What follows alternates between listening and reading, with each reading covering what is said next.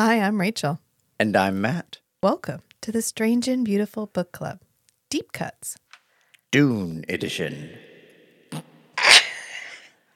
Try it again.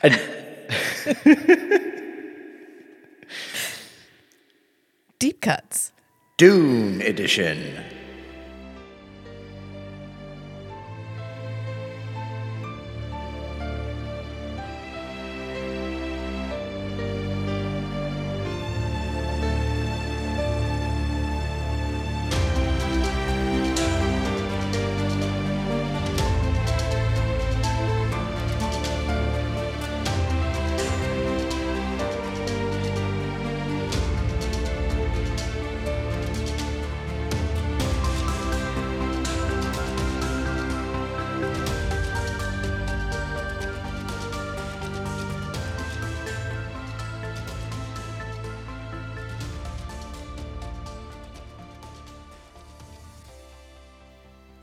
I was doing so well.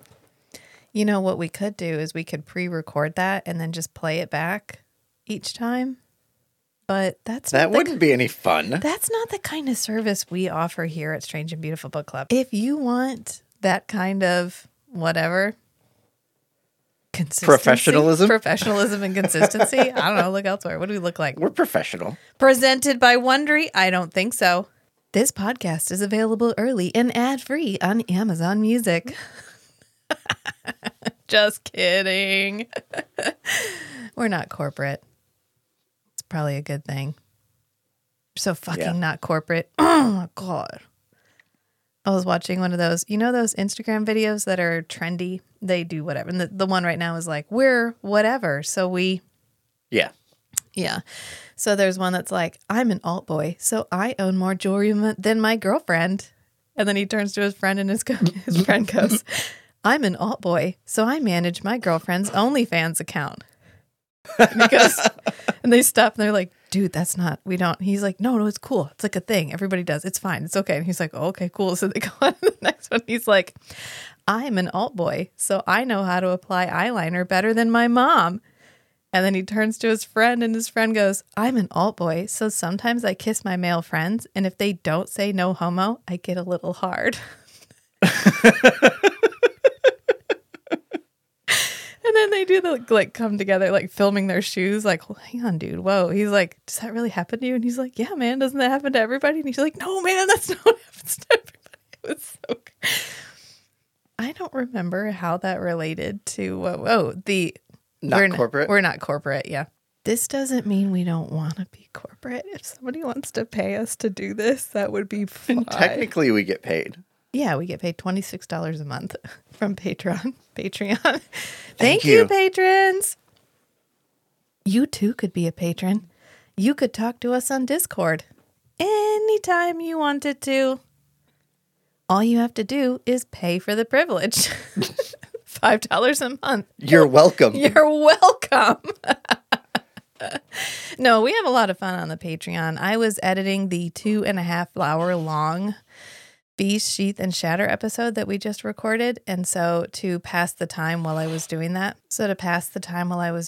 I was making AI images. I hesitate to call it art. I was making AI images. You were prompting AI images. And sending it to the Discord like, y'all check out this shit. Oh, it was really fun. Anyway, today we will be talking about Children of Dune, the miniseries produced by Syfy in 2003, Part 3. We've already talked about Part 1. We kind of talked about Part 2 / I ranted about costumes for an hour and a half. I don't know how you want to look at that episode, but that's what that was. So the saga of Dune is almost over. Is almost over. Well, then we get to watch the Denis Villeneuve. Yep. Denis Villeneuve? I like Dennis better. This is Dune by Dennis. Yeah, this Dune movie by Dennis. Fucking Dennis. Doing a great job. I work with a guy named Denis. Yeah. And it's always Denny. Yeah. I don't think I've ever heard anyone call him Dennis. Yeah, I think they'd probably get written They can up tell by HR. his last name that he's very French. They'd probably get written up by HR. Be like, I'm sorry, but Denny has filed a complaint against you. I don't think he would complain to HR. He'd complain to your face. Maybe behind your back. Or just not worry about it. So anyway, it's time for part 3. We open with the wolves. We closed with the wolves last time. We open with the wolves this time. Mm-hmm. And kind of. Yeah, kind of. It's like Ganima waking up and she's like, shit, Leto. And she looks out and there's a dead wolf and she goes and literally beats the dead wolf to death. And then she's like, may the sand strip the flesh from your bones. Maybe that's the Dune equivalent of beating a dead horse. Yeah, except Is these are stabbing a dead Lhasa tiger. Except these are not native.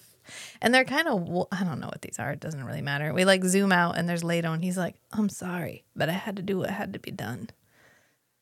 Right. With she dramatic says, music in the background. She does the like ritual statement of, may the wind strip the flesh from your bones. And then we switch to Leto and he says, may Shai-Hulud watch over you. Yeah. Whatever.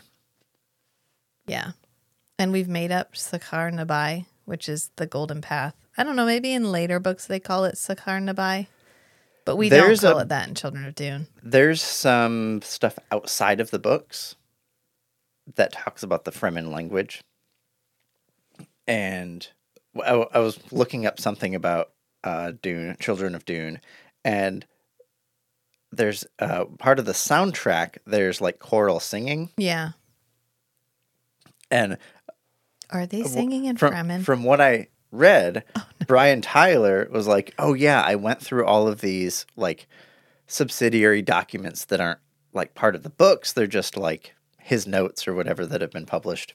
And I picked out the Chaksoba Fremen words. Yeah. And so I put it all together. And then someone, like a fan, was like, actually, it really sounds like this other thing that somebody made that was like inspired by Dune. And they had a whole like poem or something written out. Yeah. Apparently, Brian Tyler just copy pasted that.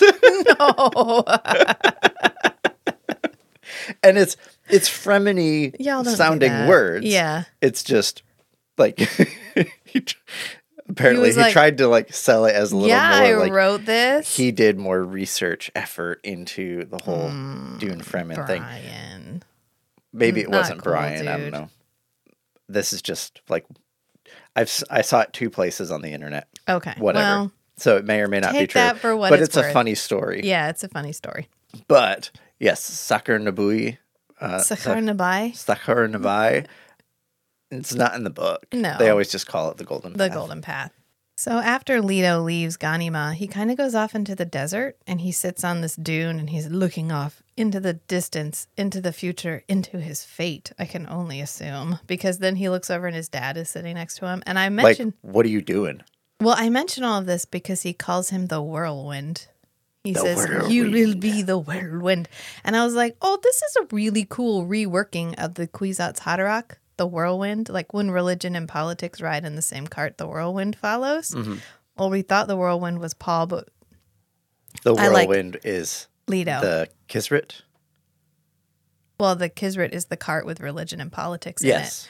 But Leto is the whirlwind. Is the whirlwind that follows. And I thought, well, that's kind of cool because we spend the whole first part being like, you are the whirlwind. And then it's like, psych, your son is the whirlwind. And which we don't really do in the book. We don't bring the whirlwind metaphor back. Honestly, the superhero Leto in the book is treated very weirdly. And the way that they fold it back into the series is so much better than how they work it in the books. Because when we got to that, I was looking for it because I've seen the miniseries. And so when we got to it in the book, I was like, the shit? This is weird. I don't like it. Like, it makes me vaguely uncomfortable because he becomes a total asshole and inhuman. He becomes immediately inhuman as opposed to more compassionate than human. He becomes less compassionate than human. In the book, yeah. So, he regards humans as lesser. Like, it's not even worth his time, really. Right. And so I like how they fold back, like, this has been coming for a long time. This is what has been prophesized. He's not necessarily the Kwisatz Haderach. Neither one of them were. They were something completely different. Something unexpected. And then we got Alia falling deeper into madness. And I really like how we portray this because it makes her such a sad character. Yeah, she pulls it off really well. Tragic character in the series, whereas in the book, she's just like, oh, look at this woman that couldn't hold her shit together and she's fucking all the priests. And longtime listeners know how I feel about tragic characters. I love tragic characters. Longtime listeners, yes, Matt loves a good tragic character. So making Alia tragic is like, thank you so much. I really like this change. Of course, what it does do is make Jessica even more of the villain than I already thought she was, but that's okay. I really need to confront my feelings about Jessica because every time we watch something, it gets a little stronger. And now I know we're going to go back and watch Dune, and the whole time I'm just going to be like, fucking Jessica. Like, I hate Jessica so much. Well, I think in Denny's Dune, Dennis's Dune. we're in Dennis's Dune, Rebecca Ferguson is a little more emotive. She is Jessica. More emotive, but she still does all the same shit. Yeah, she still play the same story. I think part of my problem with Jessica in this series is Alice Krieg. It's Alice Krieg's, not her face, like in that she's not pretty, but in that it never does anything. She holds this same like I can't even describe how she, like when you pull your cheeks back and you get like it thins your mouth out. But, like, that's the only face she can make. She can't relax her face. We wouldn't know who she is. It'd be like, who's that bitch? I've never seen that face before. Because she always holds her face like that. And then she does the voice like this. You don't like Alice's voice? There's just something about the voice that she uses. Right, for Jessica. No, that's her voice. Everything she's in, she uses that voice. Right, but for the Jessica character. It's because it feels like Alice Krieg is a character playing a character. Like, I'm not actually seeing this woman immerse herself in the character. I'm seeing Alice Krieg pretend to be Jessica instead of like, oh, that's Jessica. Oh, who's it played by? Right, it's like the uncanny valley of acting. Yeah, maybe. She's just not... She's fucking still phony. I don't know. I can't with the... I mean, I'm not going to dwell on it because I dwelt on it already. I think you already are. Maybe you can strive to let go. I'm going to face my fear. I'm going to let it pass over me and through me. And then I will turn and see the path that fear has left. And there will be nothing. Only I will remain. How about that? There you go. Is that good? Okay, thank you. Just repeat that in your head. Yeah, the mantra, the litany against Alice Krieger, no problem. Okay, so we go into, then we get some more Wensensia and Farad'n because we ended the last episode with Jessica and Duncan are fleeing the planet Arrakis because Alia has made it inhospitable for anybody who might challenge her power. So poor Duncan has to abandon his wife, who is not his wife. It's just the flesh of his wife walking around with a different soul inside of it. And he takes Lady Jessica to Seleucus Secundus. And so this is when Sensia and Farad'n being like, do we take them in? And when Sensia is like, can I remind you that she seduced a duke and an entire planet full of Fremen? And then she just fucked off back to Caladan and did not reap the consequences of any of her decisions. She's winning. She's fucking winning. Like, first of all, I admire her, but second of all, I don't want that happening to me. And right, I'm fine as long as her activity is not as long as I'm not in her path. Right.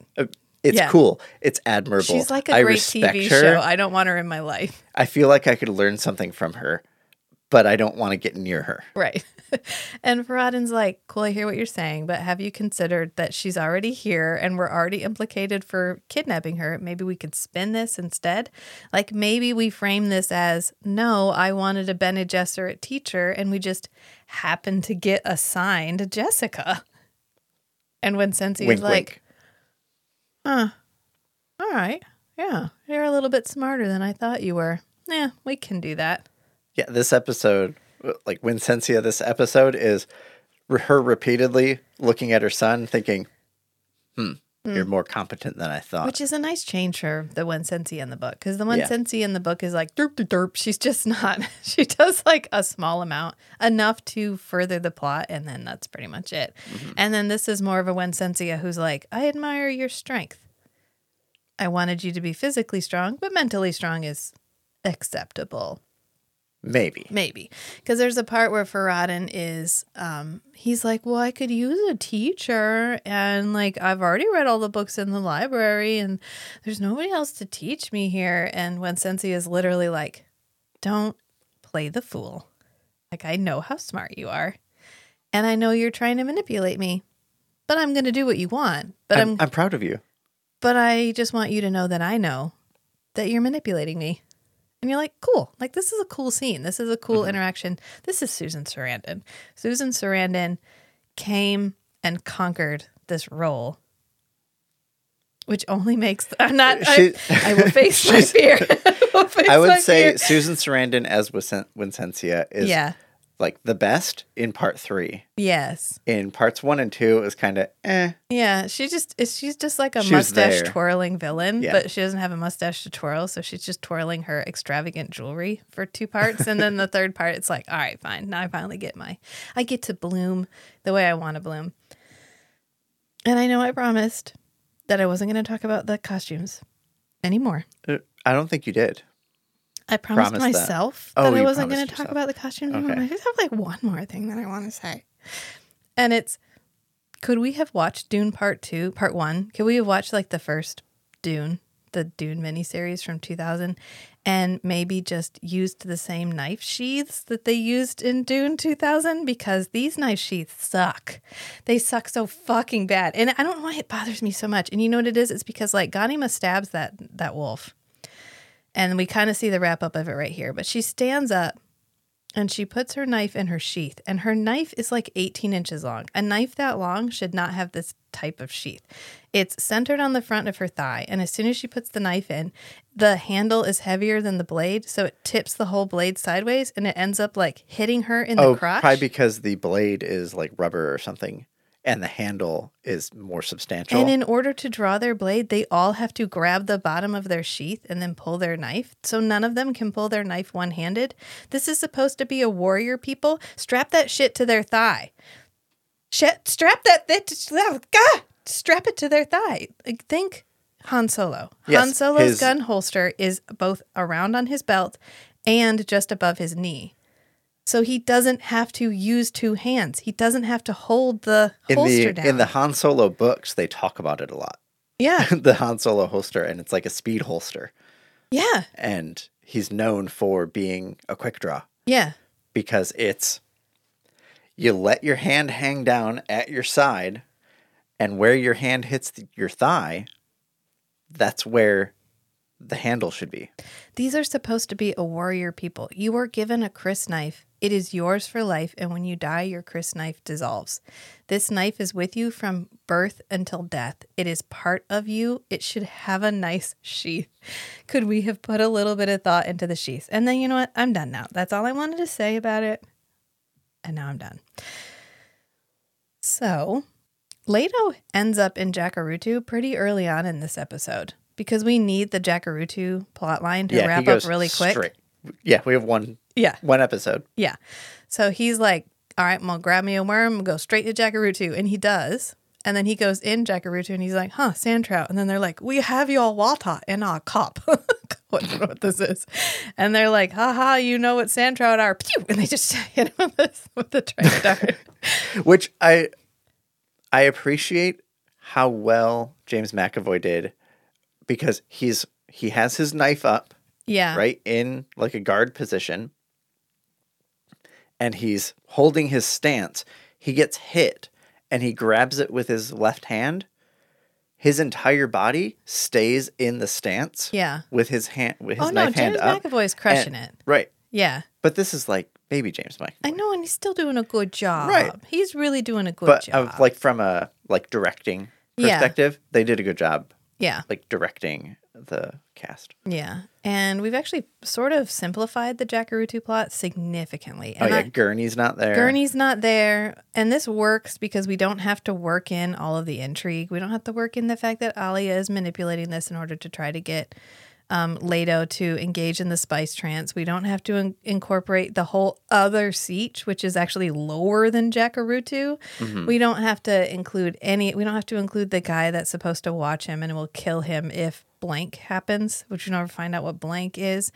And this is like a double-edged sword because one, it allows us to introduce this plot line really early.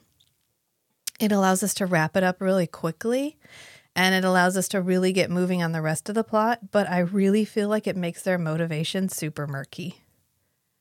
Because they're like, let's get him. Okay, now let's give him a bunch of spice. Okay, so in the book, Alia indirectly, blah, blah, blah, blah, intrigue, deception, whatever, is trying to get Leto through the spice trance to awaken his prescience. Yeah. So that he can actually look into the future and cooperate with her, give her the information she needs, with orders that he is to be killed if he becomes abomination, gets possessed by the spirits of his ancestors, whatever. Yeah. In the show, they are putting him through the spice trance to try to get him possessed so that he will be insane and he'll be killed off because he's abomination. They could have just killed him, though.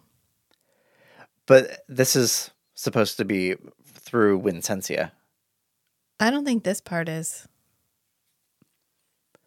Because they think everyone thinks Leto's dead. Only the people in Jacurutu don't think Leto's dead. So my interpretation was they wanted to get him on the spice trance, actually get him, give him so much that he's overwhelmed so that he gets possessed so that they can come out and say, hey, Leto's possessed. He's abomination. Kill him and remove one of the heirs as well as discredit part of the Atreides. Yeah, that's reading a lot between the lines. That's not immediately obvious. Maybe in the it's show. more, but I guess it's because we get this is through the rebel Fremen. Yeah, we get exactly 3 interactions, and it's he wakes up and he's like, "Oh, you guys are cast out, but you're pretending to be smugglers." And she's like, "Yeah, that's how we make our money." And he's like, "Cool." And then he goes back into the spice trance, and then we get her talking to somebody else, and she's like, I got to give him more. He's stronger than we thought. And they're like, whatever, give him as much as it takes. And she says, yeah, but it could kill him. And they're like, whatever, give him more spice. And then he wakes up and then he's like, oh, I'm cool now. I'm saturated with the spice. And that's the one where she's like, are you crazy now? Are you hearing voices yet? Are you crazy like your aunt yet? And so you get that they're trying to drive them mad, but we don't really know what their end game is. Well, one of the guys that was there is the one that kills Muad'Dib. Yeah. And yelling Jacurutu.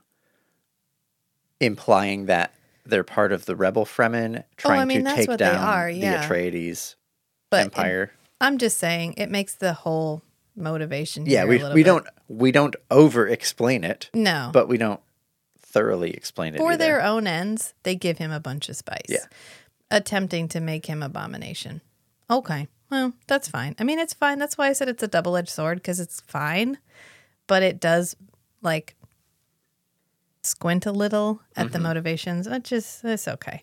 And then in my notes, I have Javid is punchable. And I think this is just a blanket statement for the entire episode, which is the actor who played Javid is infinitely punchable. And I don't know if it's the herbal essence hair he's working with or the stupid little smirk on his face every time he looks at Alia like he owns her in some way or what. But I'm glad when Duncan kills him, you're like, thank God, because he's awful. He's in this a lot, actually. He's not in part 2. He's in part 2 some, but then in part 3, it's he's there every time Alia is there. And he's the one who shows her the quote body of the priest that was killed so that she bombs an entire siege. And then he's the one who goes to Stilgar to try to get Stilgar to give up his neutrality, which is when Duncan kills him. But every time we interact with him, he feels a little bit more empowered. He looks a little bit more punchable. Yeah. So good job. Javid should look punchable, and congratulations, he looks punchable. So much so that that's literally the only thing I wrote in my notes. I also noticed something else that I thought was interesting, and we notice it anytime Alia has taken an overdose of spice, and then we notice it again when Leto wakes up after getting given Matt called it spicy soup. Spicy soup for who knows how long. Is their eyes glow? Like glow faintly? Yeah, his eye color was a different color blue. Yeah, they're like a really, like, they glow like they did in the first one. Mm-hmm. I thought that was kind of interesting. Like, maybe the reason that their eyes don't glow the same as anymore is because there's literally less spice on Arrakis. There's less in the air. Oh, yeah, so they're just getting saturated with it less. Yeah, could be. Yeah. Apparently that's what happened to Jessica because she lost her blue eyes altogether, which No you're blue. supposed to be addicted. Like, it's supposed to be something you can't stop taking. Right. You have to keep taking And Jessica's level of spice. Jessica's such a bitch. She was like, I'll muscle through it if it means my eyes change. Well, back. maybe as a Bene Gesserit with the level of like body control, maybe she can regulate the like spice withdrawal. Yeah. And you know what else you really feel for Duncan? Or she's wearing contacts. Or maybe like Farad'n does in the book. Could be. Yeah. Maybe. You know what else they did a really good job of in this one is you really feel for Duncan. Duncan looks so sad. This actor acted in this, and then he retired from acting to work in his family's like clothing manufacturing company. Aw.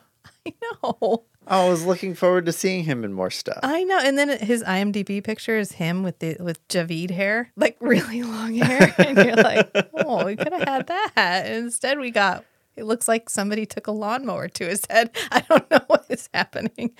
But he just looks really sad. Like, I loved a woman and I had to watch her die, but she isn't actually dead. I'm watching her body walk all around, and now I'm having to work against her. And then I had to go talk to her. And then he's trying to get Stilgar to act, and Stilgar's like, no, I'm neutral. And he's like, oh, you mean you're wearing a collar? And he's like, watch your mouth. And Duncan's like, cool, I'm going to watch it do whatever it fucking wants. That's what I'm going to watch it do. Because then he kills Javid. And that's, of course, when Duncan gets killed. And we get the iconic line, which is 2 deaths for the Atreides. And the second for no more reason than the first. But he looks sad and slightly sweaty. And I think maybe it's the stress. He's just stressed.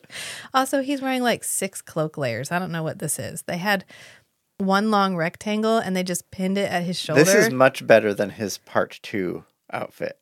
Oh, you mean the Mentat outfit that he was wearing? Is that what that's supposed to be? The vacuum bag collar or whatever it was.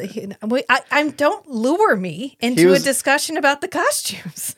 And it seemed well constructed. It was just like, navel up of this like black.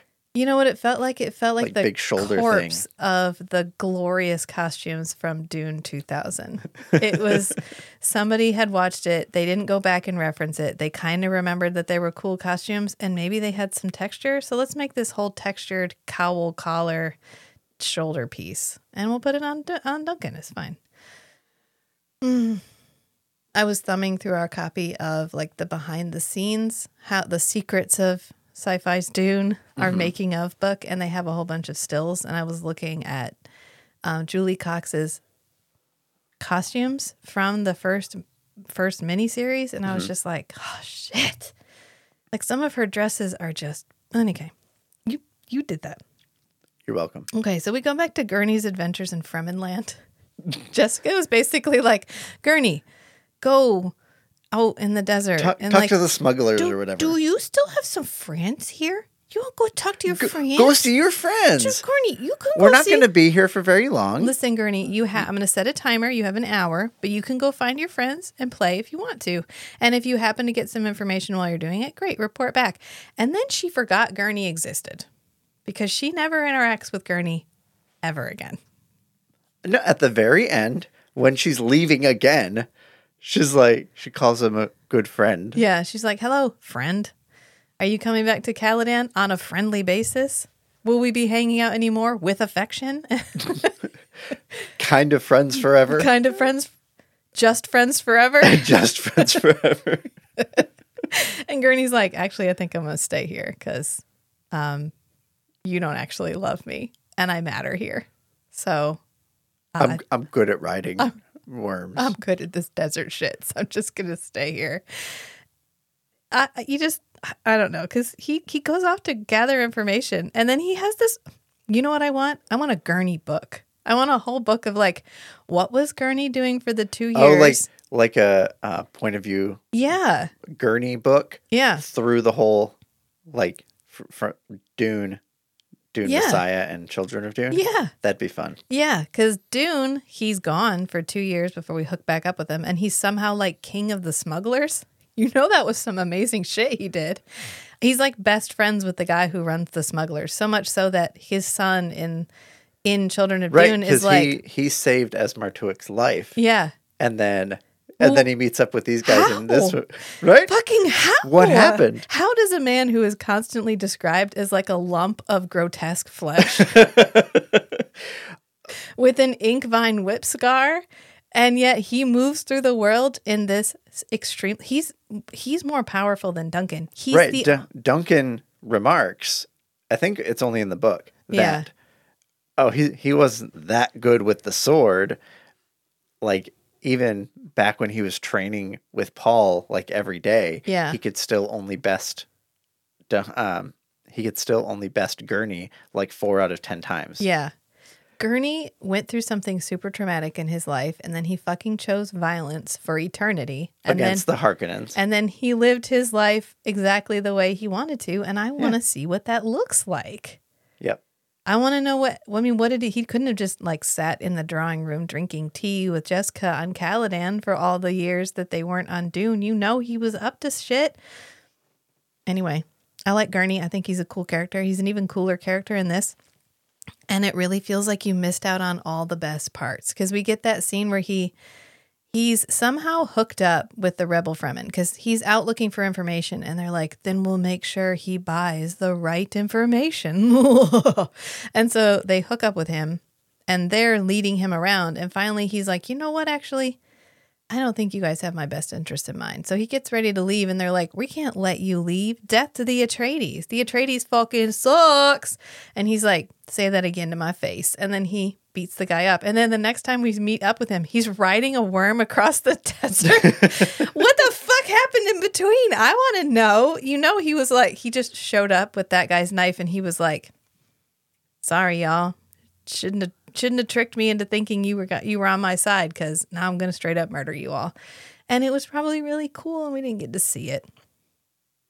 Alas. Instead, we have to watch James McAvoy as Leto come back from his spice trance because he had a vision where there was grass and then all the worms were dead. And he was like, not on my watch. And so he woke up and he disarms the lady who, in the book, it's the one that she's supposed to be his Chani. And right. He's like... Yeah, he can see a future with her. Yeah. Falling in love like Paul did with Chani. Yeah. And he's like, you know what, actually, I think I'm good. So he goes and sticks his hand in the sand trout, and they just become part of his skin, which is so much better than whatever that visual is in the book of him, like, squishing the sand trout into Spreading it out over your hand like a glove. Yeah. Yeah. Yeah. Yeah, that would have been gross. I don't want it. No, this was fine. And then he's like, hell yeah, my skin is not my own. Okay. And then we leave him for a little while. But then later he survives the sandstorm in the desert. He's like, what is the only thing on Arrakis that doesn't fear the storms? The worm. And then he's like, I will not fear. And he's like screaming at the storm. It kind of like Lieutenant Dan. Yeah, it's not his best scene. It's kind of like Lieutenant Dan when he's on the, you will not sink this boat. Yeah, he climbs up the mast. Yeah. And they're the only one that survived the storm. Anyway, it's a great movie. So, you know, the best part about that movie is Gary Sinise was so moved by the idea, like the plight of veterans. He started a veterans organization. Oh, yeah. It's one of the biggest like veterans help organizations. Because he played Lieutenant Dan. Mm-hmm. Yeah, fucking great. So... that's commitment to the role. Gary Sinise, right? Someday we're going to do the Stand miniseries, which has Gary Sinise in it. And we can talk about my deep, abiding love for Gary Sinise. But anyway, he comes back after that. He pops out of the sand. And then he's like, I wonder if I can run. And then you want to talk about not his best scene. Let's talk about the like hands reaching out, grasping. Run out this is. What were they like? James, run. And so he ran, and they were like, can you? And then like 1 minute later, we have another running scene Yeah. And it's way better. I think it's supposed to be he's getting used to the new limitations of his body. Oh, yeah. Because we have that in the Children of Dune book where like he gets up and then him getting up it's too strong and he like him. flings himself across the room and he's like, okay, I gotta push a little less hard when I stand up. And I think that might be he was like getting used to what it was going to be like to run as. But it just looks goofy. It looks really goofy. You know what? Just close your eyes for a minute till the worm theme stops. The desert. This is like one of our few sitar deserty songs that Brian wrote for this. So when that ceases, come back. Because then we get this really gross line from Ganima.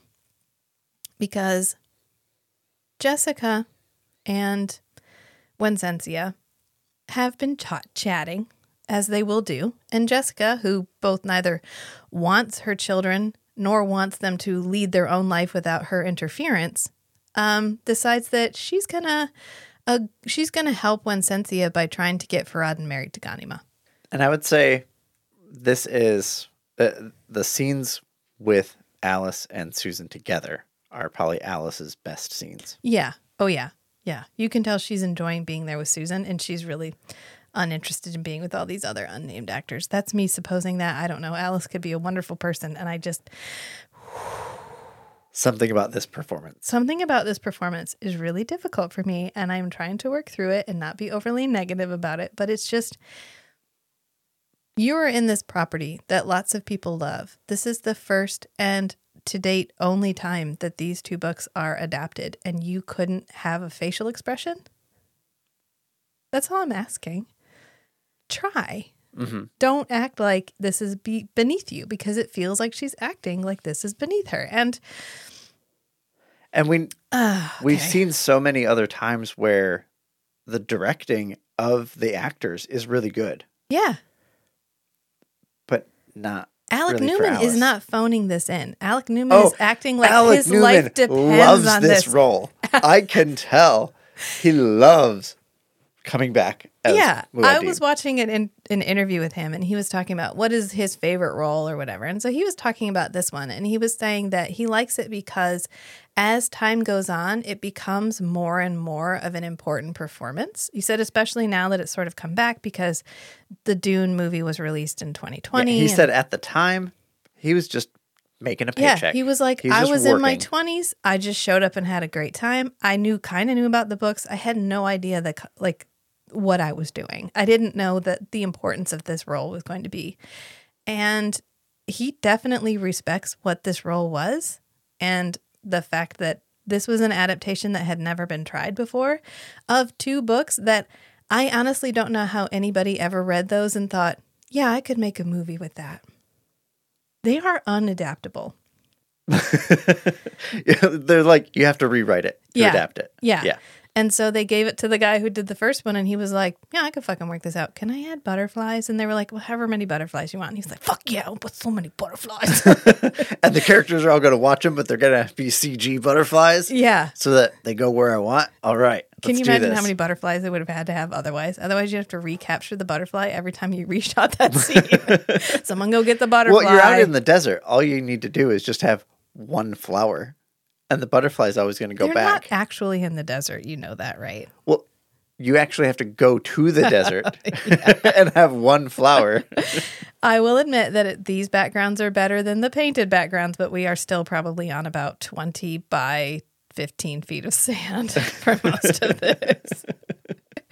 But the point I'm getting to here is Irulan, who is the only one who actually cares about the twins as people, shows in the television show. In the book, she couldn't give a shit. But in the television show, she actually cares about them as people.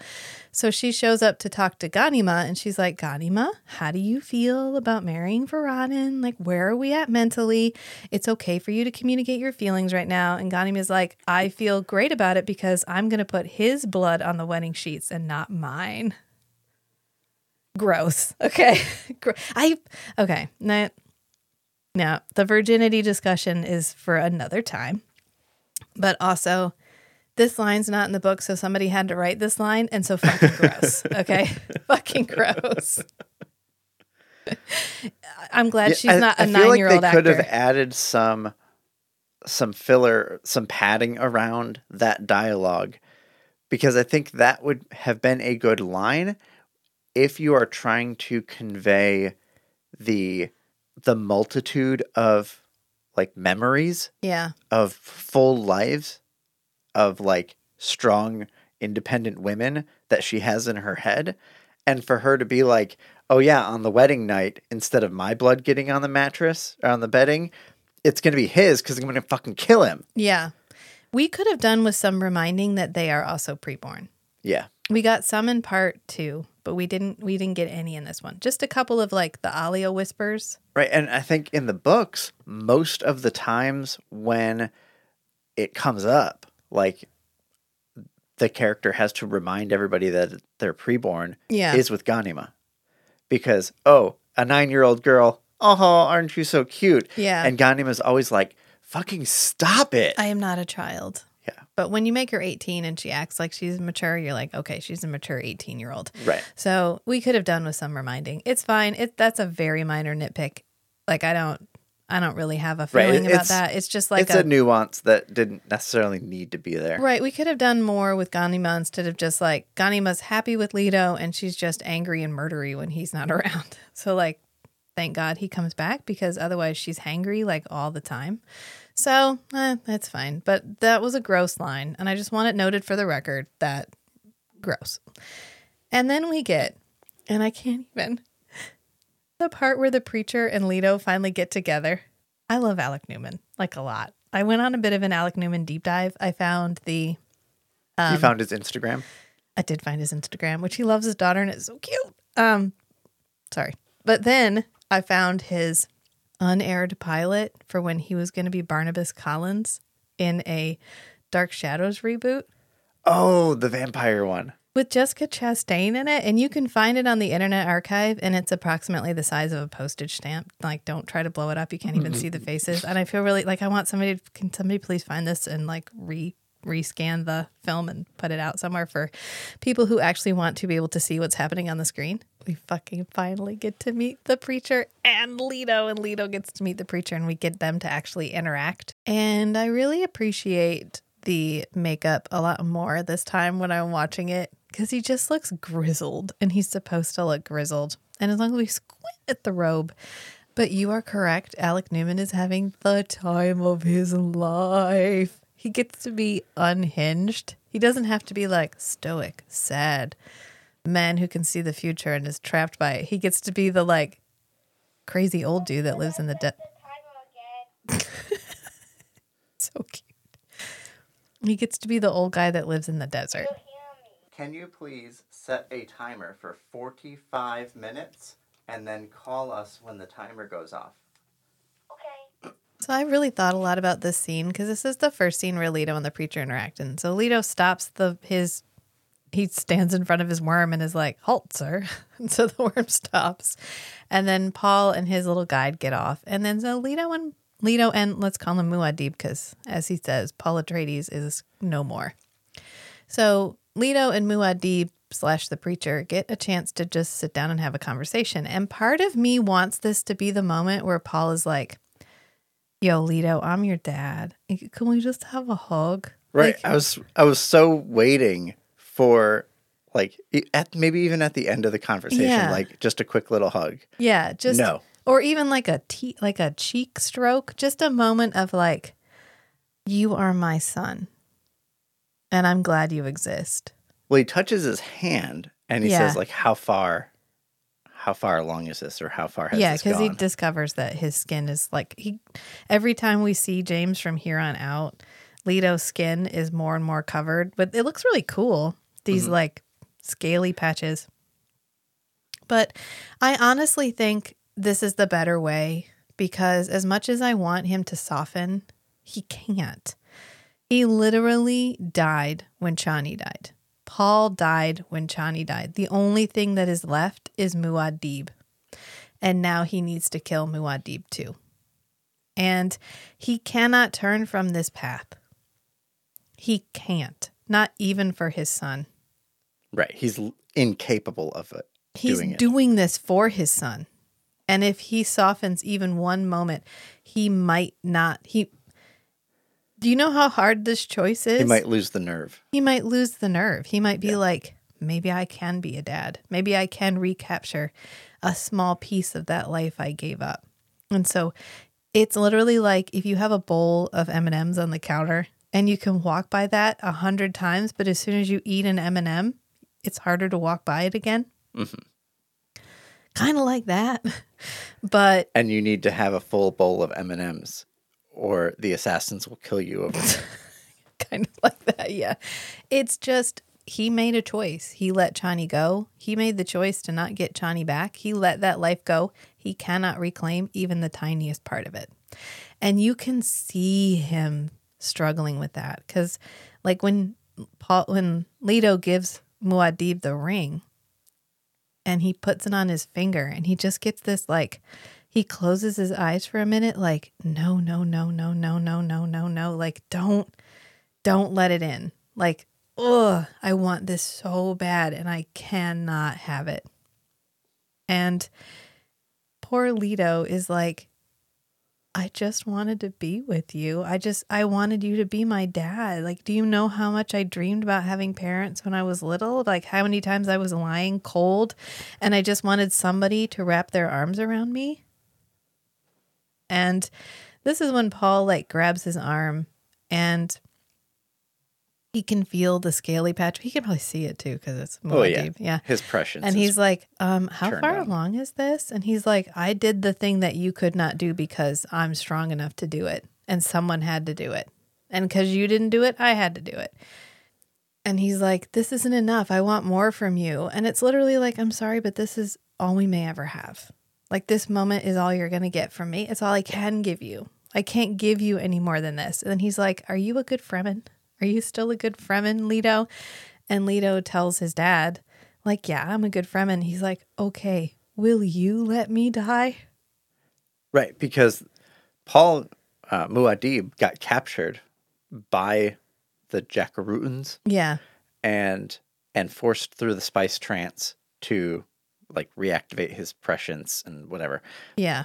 But he's basically been kind of their prisoner since then. He's Yeah. been under their thumb. And he just wants to go die. Yeah. He wants to be gone. Yeah. But every time he's tried to do that, there's been somebody there to stop him. Right. And we can't let this moment pass without covering Alec Newman's hiss. Because he and Leto are back and forth. You know, Leto's like, listen, I chose the thing you couldn't choose. And Muad'Dib's like, I was a victim of the things that I could not choose.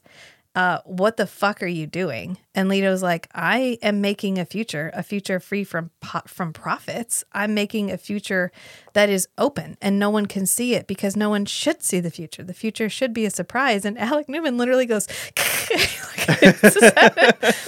Muad'Dib, I guess. And it works so well. Oh my God, you're just like, he is so into that moment. I wonder if that was spontaneous or if that was directed. If it was just like, he literally was feeling the anger so much in that moment. He was just like, because there's a part later where he like bares his teeth at the priests. Oh, yeah. And you're like, oh, he was so... And the whole rant at the top of the time. stairs, Yeah. he's just spraying spit. Yes, he's so fucking into.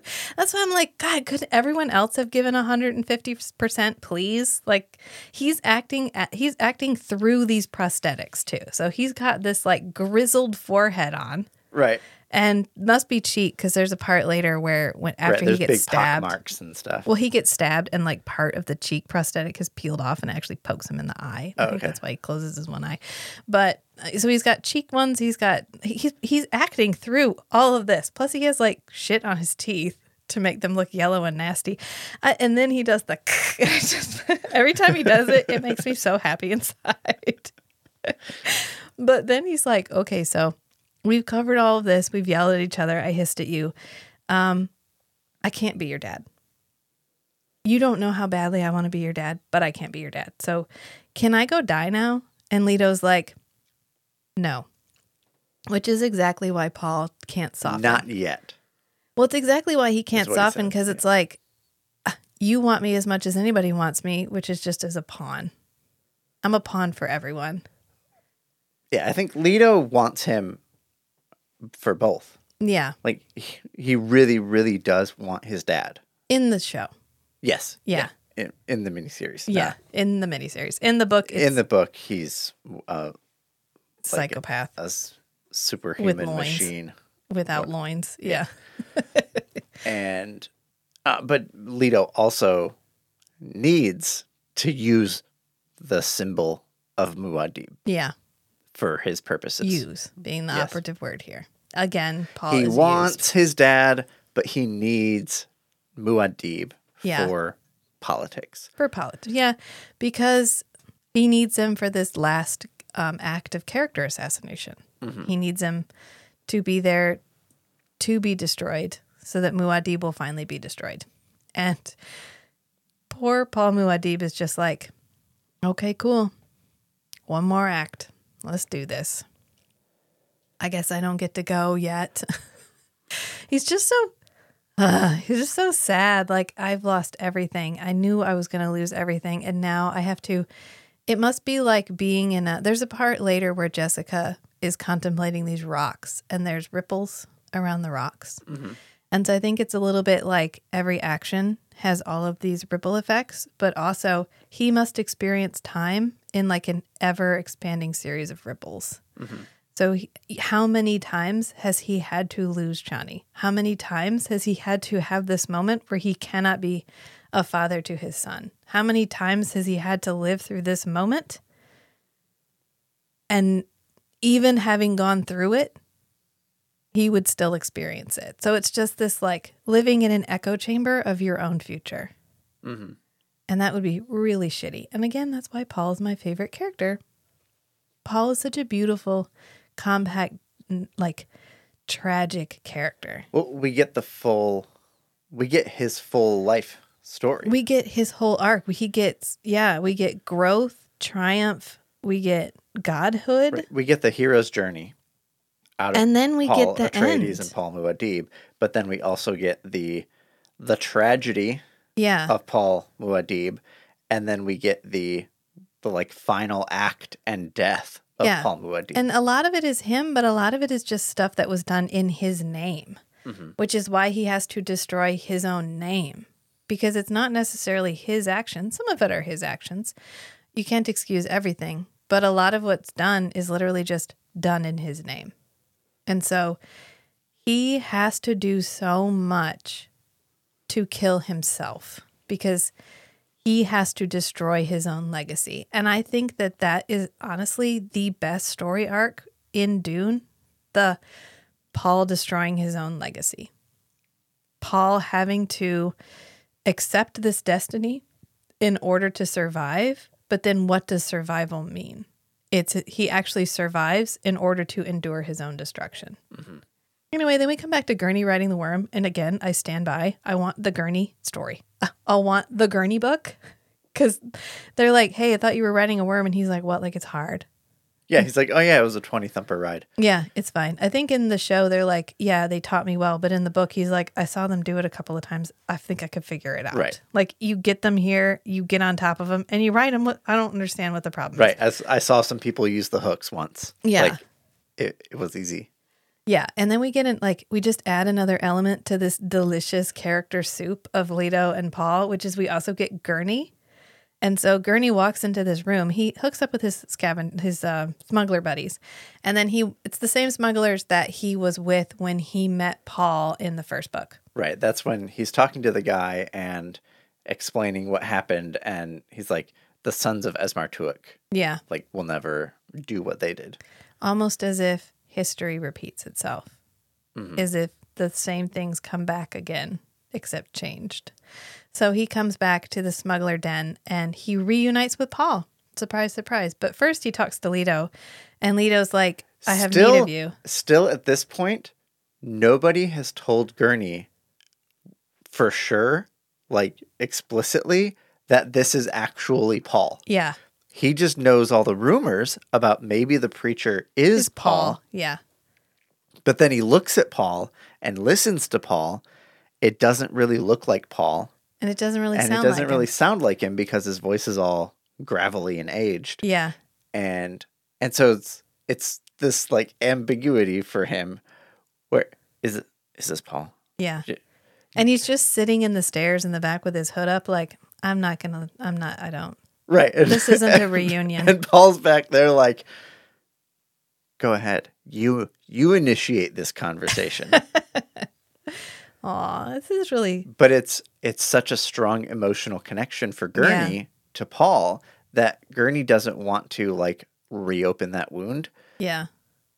just to have this guy be like, I'm not fucking Paul.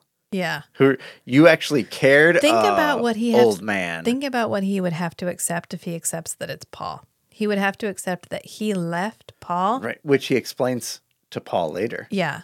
And that he left him to his fate and he wasn't there to help him. Because the one person, besides Duncan, although later Duncan kind of becomes a pawn against him, but the one person in Paul's life who neither used him nor was used against him, I guess. Right, who is literally just a mentor. In the book, we have the whole scene where he's the one who gives him the spice because he thinks Jessica wants him to do it. But let's just disregard the book. In the miniseries, Gurney is the one person who was never used against him and who has never used him. He is his friend. Right. He's literally a friend and mentor, and that's it. No Paul political has aspirations. no other friends. This is it. He had Chani and he had Gurney. And Chani's gone, and he hasn't seen Gurney in a really long time. And Jameis.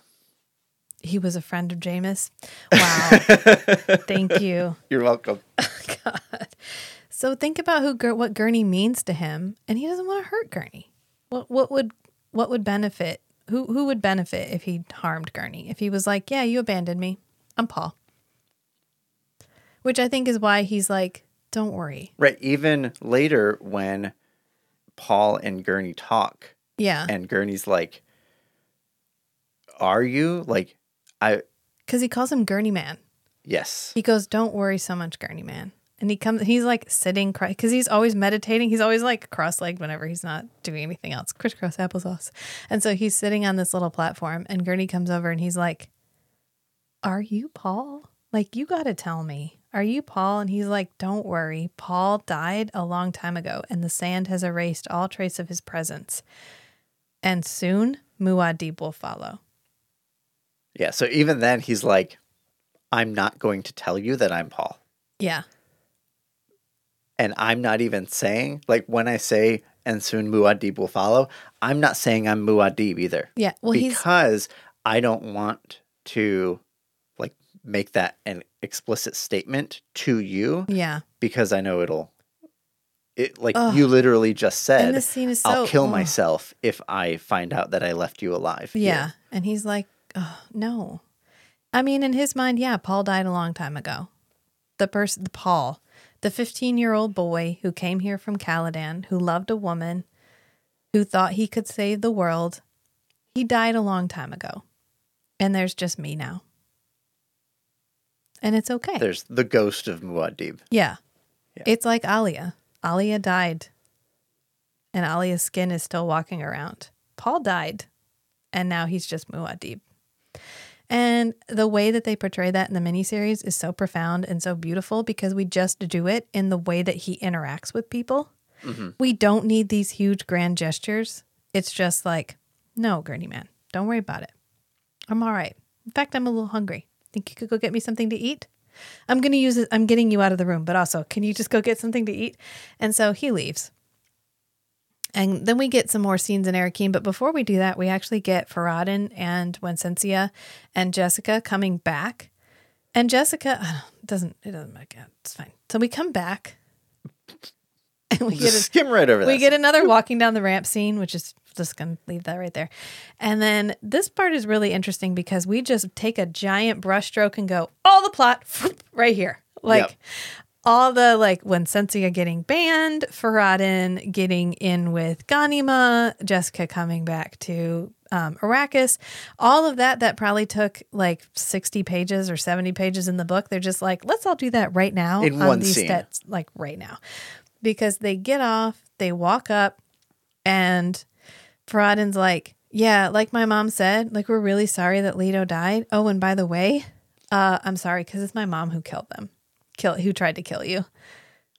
And Ali is like, I'm sorry, what? And Faradin's like, yep, she did it. Mm-hmm.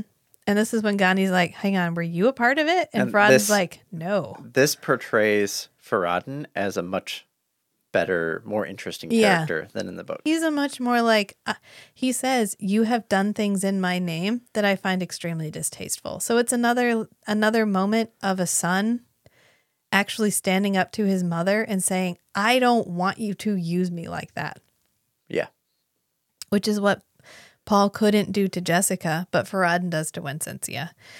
And she actually calls him an insolent bastard. And he goes, ooh, let's not discuss your weaknesses, shall we, mother? That's a pretty good line. Yeah, that's a good line. And then when Wincentia walks up to Jessica and she's like, isn't it interesting? Because Alia's like, you're banished into the outer darkness. Go off and die a lonely death. And Wincentia is like, well, okay, checkmate. So she walks up to Faradin and she's like, you're better at this than I thought. And I appreciate that. Yeah. You're more of a man than I ever thought you were. Yeah. I'm proud of you. Yeah. And she walks up to Good Jessica job, son. and she says, isn't it interesting how the sins of the mother bloom in the children they bear? You're like, oh, wow. That's interesting because this was a twist. It's almost the same Jessica Paul story where Jessica was manipulating Paul for her own gain. Mm-hmm. Except Faradin wouldn't let his mother do it. And in her mind, for her son's benefit too. Yeah. But mostly for hers. Yeah. Yeah. And then we get this whole Stilgar is like, we ride to war. He's like, Alia has run back to Arakeen where she is vulnerable. It's just, I'm like, I can't. This scene it's fine. The funniest part is when they're on the worms and it's supposed to be this, there's a swell of music, there's banners, there's an army on the worms, and Stilgar's hundreds of thousands of dollars of CG. Yeah, and Stilgar's like, "Wah!" Like screaming, and then they're like, oh yeah, it's gonna take. They're 3 days away. They're 3 days. They're 3 days away. I was like, excuse me, you gotta Stilgar. pace your intensity, Stilgar. Yeah. You don't scream like that till you're like an hour away, maybe. I don't know. And then Alia has the stupidest looking binoculars I've ever seen in my life. It's like they got cat. You know, remember when movies used to come out and they would have themed products from the movies like Matrix style sunglasses, or I used to have the ring from the Phantom with the skull on it, the Billy Zane movie. I got it at like a grocery store or something. But anyway, it's like they got some remaindered Matrix sunglasses and they glued them on whatever this is binoculars and put a whisk over top of it. They are so bad. They are so science fiction. I just can't with them. They're just, anyway. We had such good, what happened to the props from the first one? Right. You could have just brought those back. It's fine. Anyway, it doesn't matter. We're just going to, I'm done with Stilgar because I can't with this Stilgar. And I get where they're going. Stilgar has finally found his gumption and he's going to defeat Alia. And Alia is like, well, that's cool. Can somebody call me when he gets within like 12 hours and then we'll deal with this? I got a wedding to plan. And so she leaves. And this is when we get the Gurney Man scene. And it's so sweet because he's like, who are you? And Paul / Muad'Dib, mostly Muad'Dib at this point. Muad'Dib is like, who I am doesn't matter. And Gurney goes, it matters to me. You're like, oh my God, like stab me right in the chest. That is so, such a good scene. And this is when he tells him Paul Atreides is no more and soon Muad'Dib will follow. So you don't need to feel bad. You didn't leave me. I was already dead. I really like in the book, Muad'Dib and Gurney don't really interact. Right. And so, but I really like that they got just a scene where they can chat and Gurney can have some kind of closure. Right. And Muad'Dib also gets to have some kind of closure about Gurney. Yeah, he gets to have a last moment with his friend. Because then we cut to Ghanima getting dressed for her wedding or getting fit for her wedding, and she's holding this just knife. brandishing a knife the whole time. Ma'am, can you please put the knife down? Ma'am, you're making the fitters nervous. Ma'am, can you please put the knife down? But this is when Leto shows up And she get this really sweet scene where she's happy to see him and she touches his new skin and it's kind of cool. And she's just like, this is a really cute, like twins, best friends reuniting, like best friends club getting back together again. And it's really cute. And Matt was like, there's a scene where she bites her lip. And so I made a crack like, oh, are we still like genetically related? Like how genetically related are we still?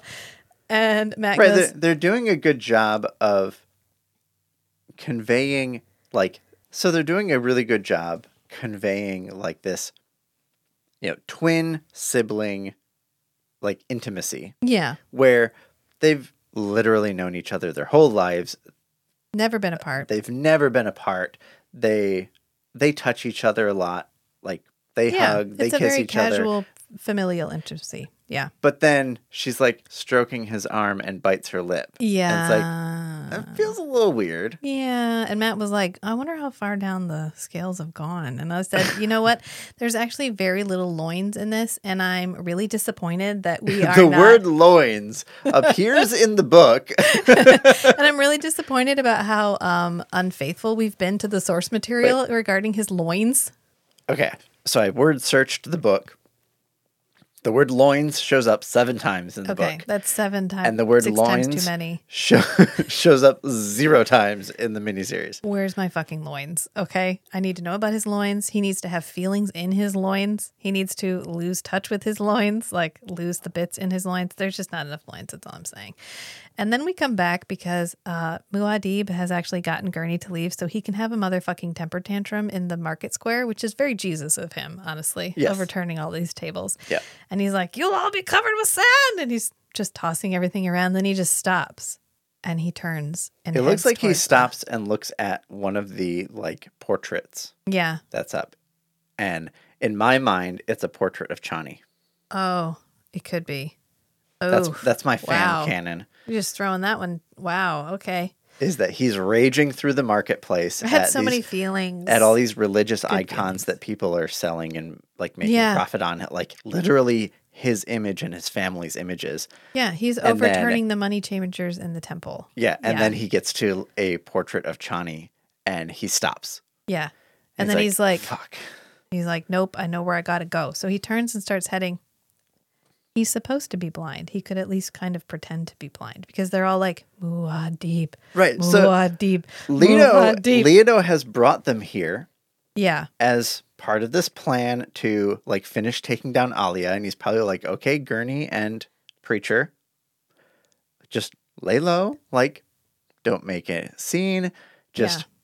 we need to stay hidden for a little while I go prepare some things. I'm gonna go talk to Ganima. Yeah. I'm gonna sneak in, whatever, I'll do my thing.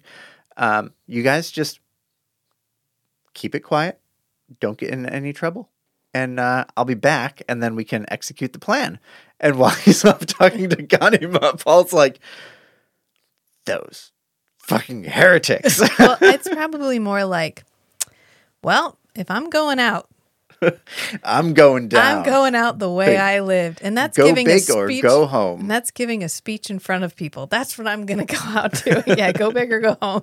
And so he ends up heading towards Alia's temple. And he has all these people following him who are like, Muad'Dib. Because Right after he was storming through the marketplace. Yeah, lots of people are like, oh, I think that might be Paul. Right, because the rumors are Yeah. saying that the preacher is Muad'Dib. Right. And he's not doing anything Yeah. that would dissuade them. Right.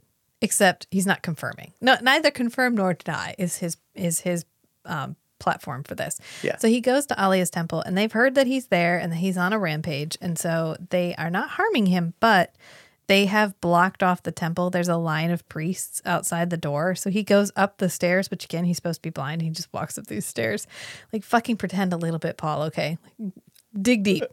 And so, because he doesn't have a guide anymore who used to be his like, see, I'm blind, I have a guide, but his guide got Right, killed. and this scene in the book, Yeah. isn't Leto there as his guide? Yeah, I think so. Yeah. Because Leto's a dick in the book. Yeah. Yeah. So he goes up the stairs and he bares his teeth at the Right, priests. he He's just like, stares at the guards for a minute, and then he like lifts his head up like he's like having a profound thought or like looking at the sky or whatever, and then he just opens his mouth and like lifts his upper lip and shows off his like gnarly teeth. Yeah. Like And then he he's starts laughing. Yeah. Then he starts laughing. And then he turns around and we get his John the Baptist reference, which is, I am the voice from the wilderness. Yeah.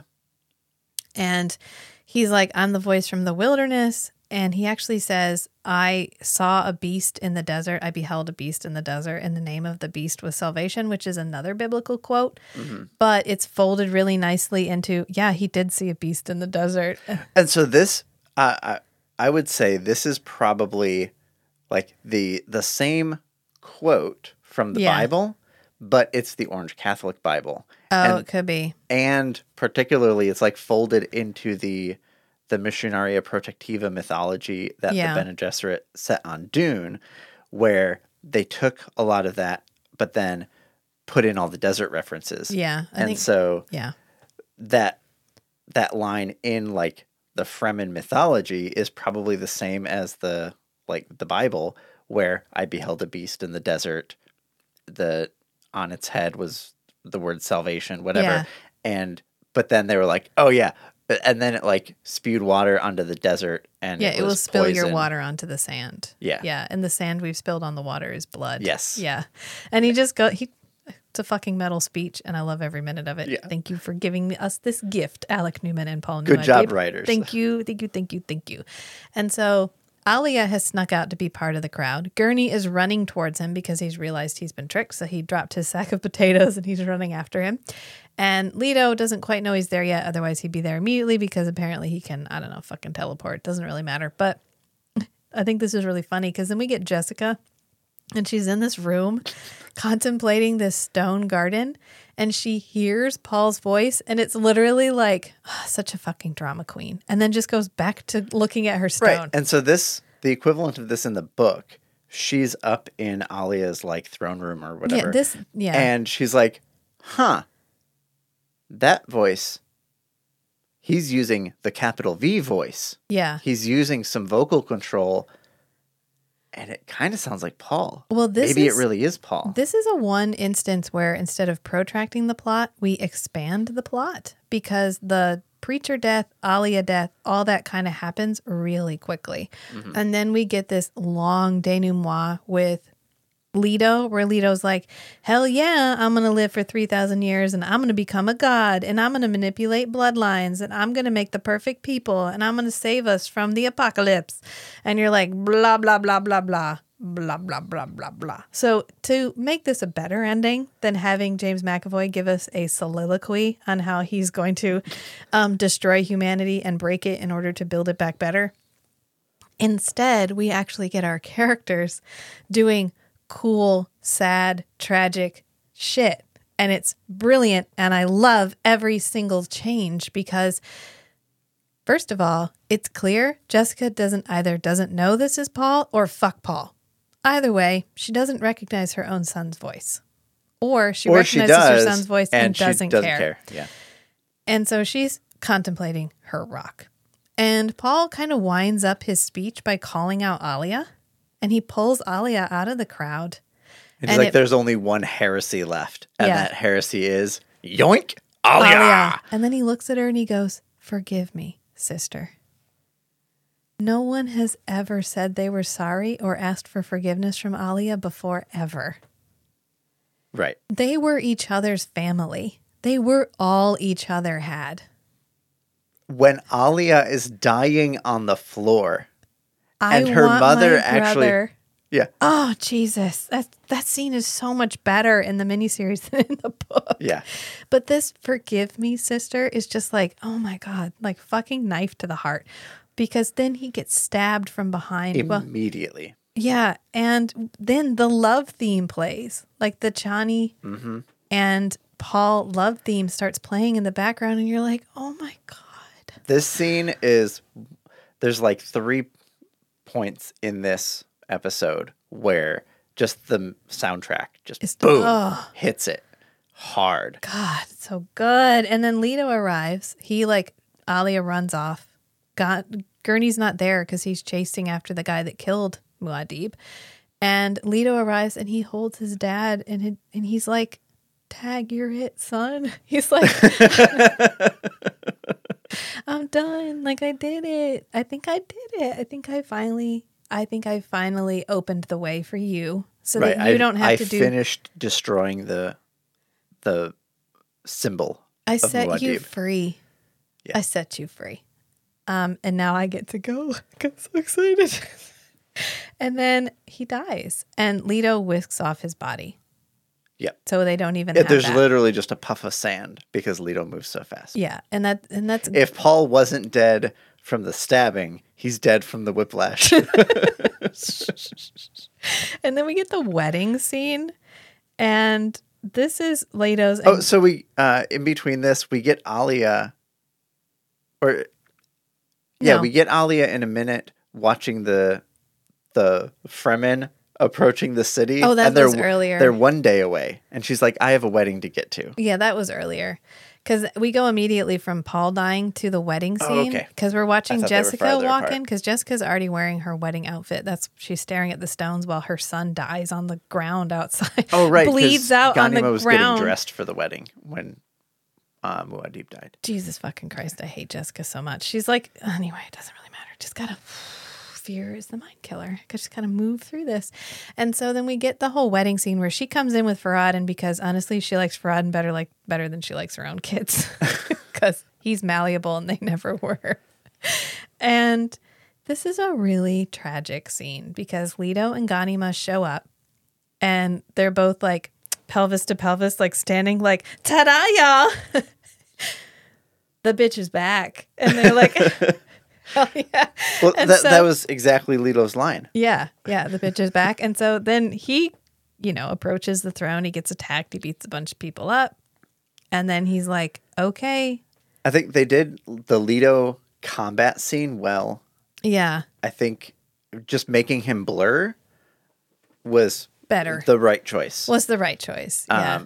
And then when Alia attacks him, because he takes out all the guards, Yeah. and then Alia, Harkonnen, takes control of Alia Yeah. and runs at him with the knife, and he's just, casually just moving out of the way, like it's not even a contest. Right. And then he just, one hand, Pushes her boom. away.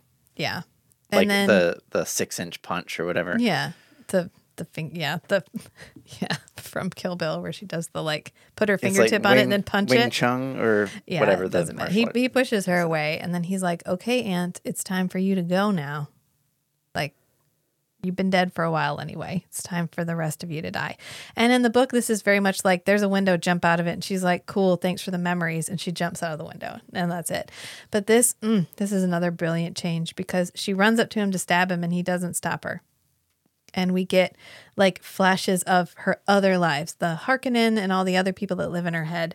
And then she pulls the knife back and then pushes it against him again. And then we get all these scenes of her being her and just being Of her happy. remembering herself. Being outside and feeling the wind on her face and being with Duncan and smiling and all those moments that she had that were just hers. Right. And it gives her enough of herself that she's able to stab herself. And Jessica is standing there the whole goddamn. This was the moment for Jessica to come stand up in. and be a mother, because she falls on the ground and she's convulsing at one point, and Jessica's like, "Can you stop? Right. Can you fucking Jessica not?" just looks like, well, and then she's like, "Mommy," I know, she goes, "Mommy, help me." and Jessica just looks at her and is like, "Ew, gross." That's when Lita says, "Help yourself," and so she ends up. Right. This was the moment for Jessica to come in and lift up Alia, embrace her, Yeah. and say I'm sorry, I failed you, whatever. Yeah. Some sentimental, I'll end this tragic for line. you. I did and then this to stab you. Alia. I fucking did this to you. I'll see it through to the end. Right. And then Alia can say thank you, Yeah. for saving me or for ending Instead, this. Alia has to stab herself, and then she collapses on the ground, and Jessica for a minute is like, "Oh, I'm fucking wearing white. God." And then she runs over. I need to get over there so the blood doesn't get on the rug. I know. Well, she picks her up, and then she does the same thing that she does at the end of the Dune miniseries. Right. As she where like little tiny girl Alia. little girl Alia touches her finger to her mom's tears and like licks it and then goes, "I want my brother." And then dies. And she kind of looks off, and her brother can't come because her brother just died in front of her. There is not a better way to write that scene. Yeah. That is perfection. That series of events where Alia and Paul, who are the two most tragic characters in the whole fugue of Dune, are gone. And it's such a better way to see them off than in the book. And it really highlights Jessica's role and really indifference to what happens to them. Mm-hmm. Although she does cry for Alia, but too little too late. You didn't make any She sheds one tear for Alia. And then we get this voiceover where it's, then actually it's not a voiceover. It's James McAvoy running off into the desert, and he runs so fast he turns into a blur. And then we get Ghanima, like, he runs until he's so tired that he comes and lays his head on my lap, and he begs me to help him die. And Faradin's like, why would he want to die? That's pretty fucking cool. Look how fast he can run. And Ghanima's like, well, he knows what he gave up. Like, he knows what he's going to have to give up. He's stuck on a path towards the future so that none of the rest of us will have to be. Like, he made the ultimate sacrifice. He's making a sacrifice. Yeah. And Faradin's like, oh, does that mean we can't get married? And she's like, well, as my mother was never wife, so you'll never be husband. But that doesn't mean we won't love each other eventually. We're going to bang. Yeah. I mean, it's going to happen, but like, we're not going to be together like that. Like, you're going to be like Irulan. Irulan's cool. You guys can start a support group. It's fine. For traumatized nannies. Yeah. Although Irulan got married but didn't get to be wife. He won't get married, but will get to be So I guess husband. Leto is going to be more like Irulan. Yeah. Where he's going to be the non-parental caregiver. Well, we don't talk about how they're going to get married, which is fine. Because there's no way you can translate that to a modern audience of like, no, they're married, but like he doesn't have a dick, so it's perfectly fine, right? Right. There's nothing untoward Look happening. at his loins. There's nothing going on there. He doesn't have any loins. Doesn't have any loins. loins. Loins. Loins! Okay, we hit 7. Okay. So. Or you could just have the loins line once and then just a really strong reverb, so you get loins 7 times. Just loins. Here. Loins. There. We just need to add that to the miniseries. Brian Tyler could have written a song where that was the lyrics. Ooh, a nice choral overlay to him running. Loins. No loins. No loins. And the song is just called No Loins. No loins for Leto. I just love the classic the classic man books when they're like Maloins, because it's like I can't say dick, but I'm definitely thinking with my dick. I feel right it now. in my jellies. I feel it in my jellies. So that's it. But the saga of Dune is far from over. Like, there's 3 more books which we may eventually someday read. Maybe sooner than later. It just kind of depends. We are apparently a mood podcasters. So there's a thing where you're mood readers, where you read based on your mood.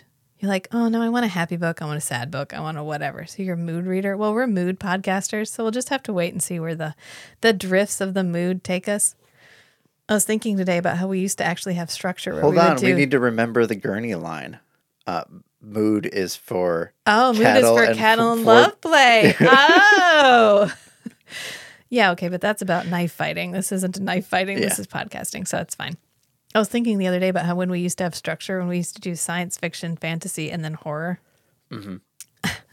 Those were the good old days. And then we were like, what if we just did what we want? You know what? It's good to try things, and I think it worked. And then we wanted to be able to focus on themes for longer, and so then we switched it up. So, I mean, that's fine. Yeah. I don't know. Hopefully you're on this journey because you enjoy us and you enjoy our commentary on things. And so then we can talk about whatever we want because you're here for us, right? Matt looked at me like, I'm here for you. but he didn't know how to say it just yet. So I guess we'll leave it there. I feel like we talked enough about that. And you know what? I forgot how much I love this miniseries. And as much as I bitched and moaned about the costumes, the way that they changed up the ending and just made the ending just like perfection, it worth it. I will tolerate all of those raw seams. Yeah. If I get this I ending. approve of all of the adaptations. The adaptation changes. And I just remember we were talking in the first one about why has Alec Newman not gone on and done more things. And he's actually done quite a bit. I mean, if you delve into it, he did a Frankenstein miniseries and some other stuff. And I was telling my sister that we were watching this. We get a lot of my niece stories, but honestly, the apple didn't fall far from the tree. So I was talking to my sister about this. And I was like, oh yeah, we're watching the Dune miniseries and it's really exciting. And like full disclosure, my parents, my mom and my sister and nobody gives a shit that we do a podcast like at all. They don't listen. They don't want to hear about it. I don't talk about it in polite company. It's sort of like it's like sex. They want us to do it in another room and they don't want to know we do it. It's basically what it comes down to. But every once in a while, I just like poke them with the knowledge that we're still doing this thing, you know, that we have like 200 episodes of, but that's fine. So I was telling him about how we're doing the Dune miniseries and she goes, oh, is that the one with the short guy? Gross. Come on. So I just want to put out into the universe that size, don't be a size queen. It's okay if you're 5'8". Look at the good job that he did. He does an amazing job as Paul. Like, I like his Paul better than Timothée Chalamet's Paul. Well, we'll see how it goes. Let's just say that Jessica is to Alice Krieg as Paul is to Timothée Chalamet for Rachel. Say it again. I said, Jessica is to Alice Krieg as... Do you hear me? I can hear you. Give us 2 more minutes. More minutes? The time of beep. Okay, tell her we'll be right up. We'll be right up. We'll see you in a few minutes. Jessica is to Alice Krieg as Timothée Chalamet is to Paul. I don't think he's the worst Paul. Kyle MacLachlan might have that honor.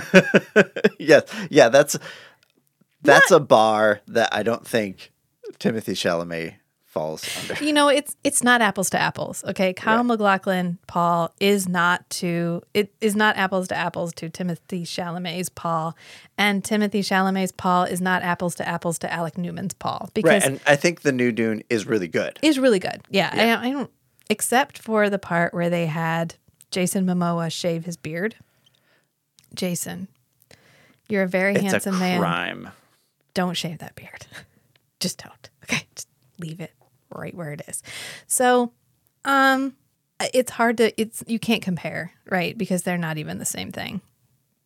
Dune 1984 isn't based on anything. It's out of left field. It has some names in common, and that's about it. Yeah. And then the miniseries, these 2 miniseries to me are the best possible adaptation because the format is the best. The person who wrote it is a fan, and it's long form. Longer than a movie can be. Although I think the 2 Dune movies will actually be as long as the miniseries when all is said and done. Yes. And then the new Dune movies are great. I like revisiting things. I don't worry about whether or not an adaptation is going to be better or are they going to do a good job with it or whatever. I'm like, oh, cool. Let me see what this person does. Yeah, but when me personally, when I think of Paul, I think of Alec Newman's Paul. Yeah. I would agree with you. I do. I would agree with you. You know what? I love it because it's like, it's very no gods, no rules. We do what we want. Yeah. And I feel like that's my new theme for what I really like is I really like when people are like, cool, let's do this cool thing. Let's just try something new. Instead of Denis Villeneuve was like, I was given a solid gold mountain and I have billions of dollars to work with.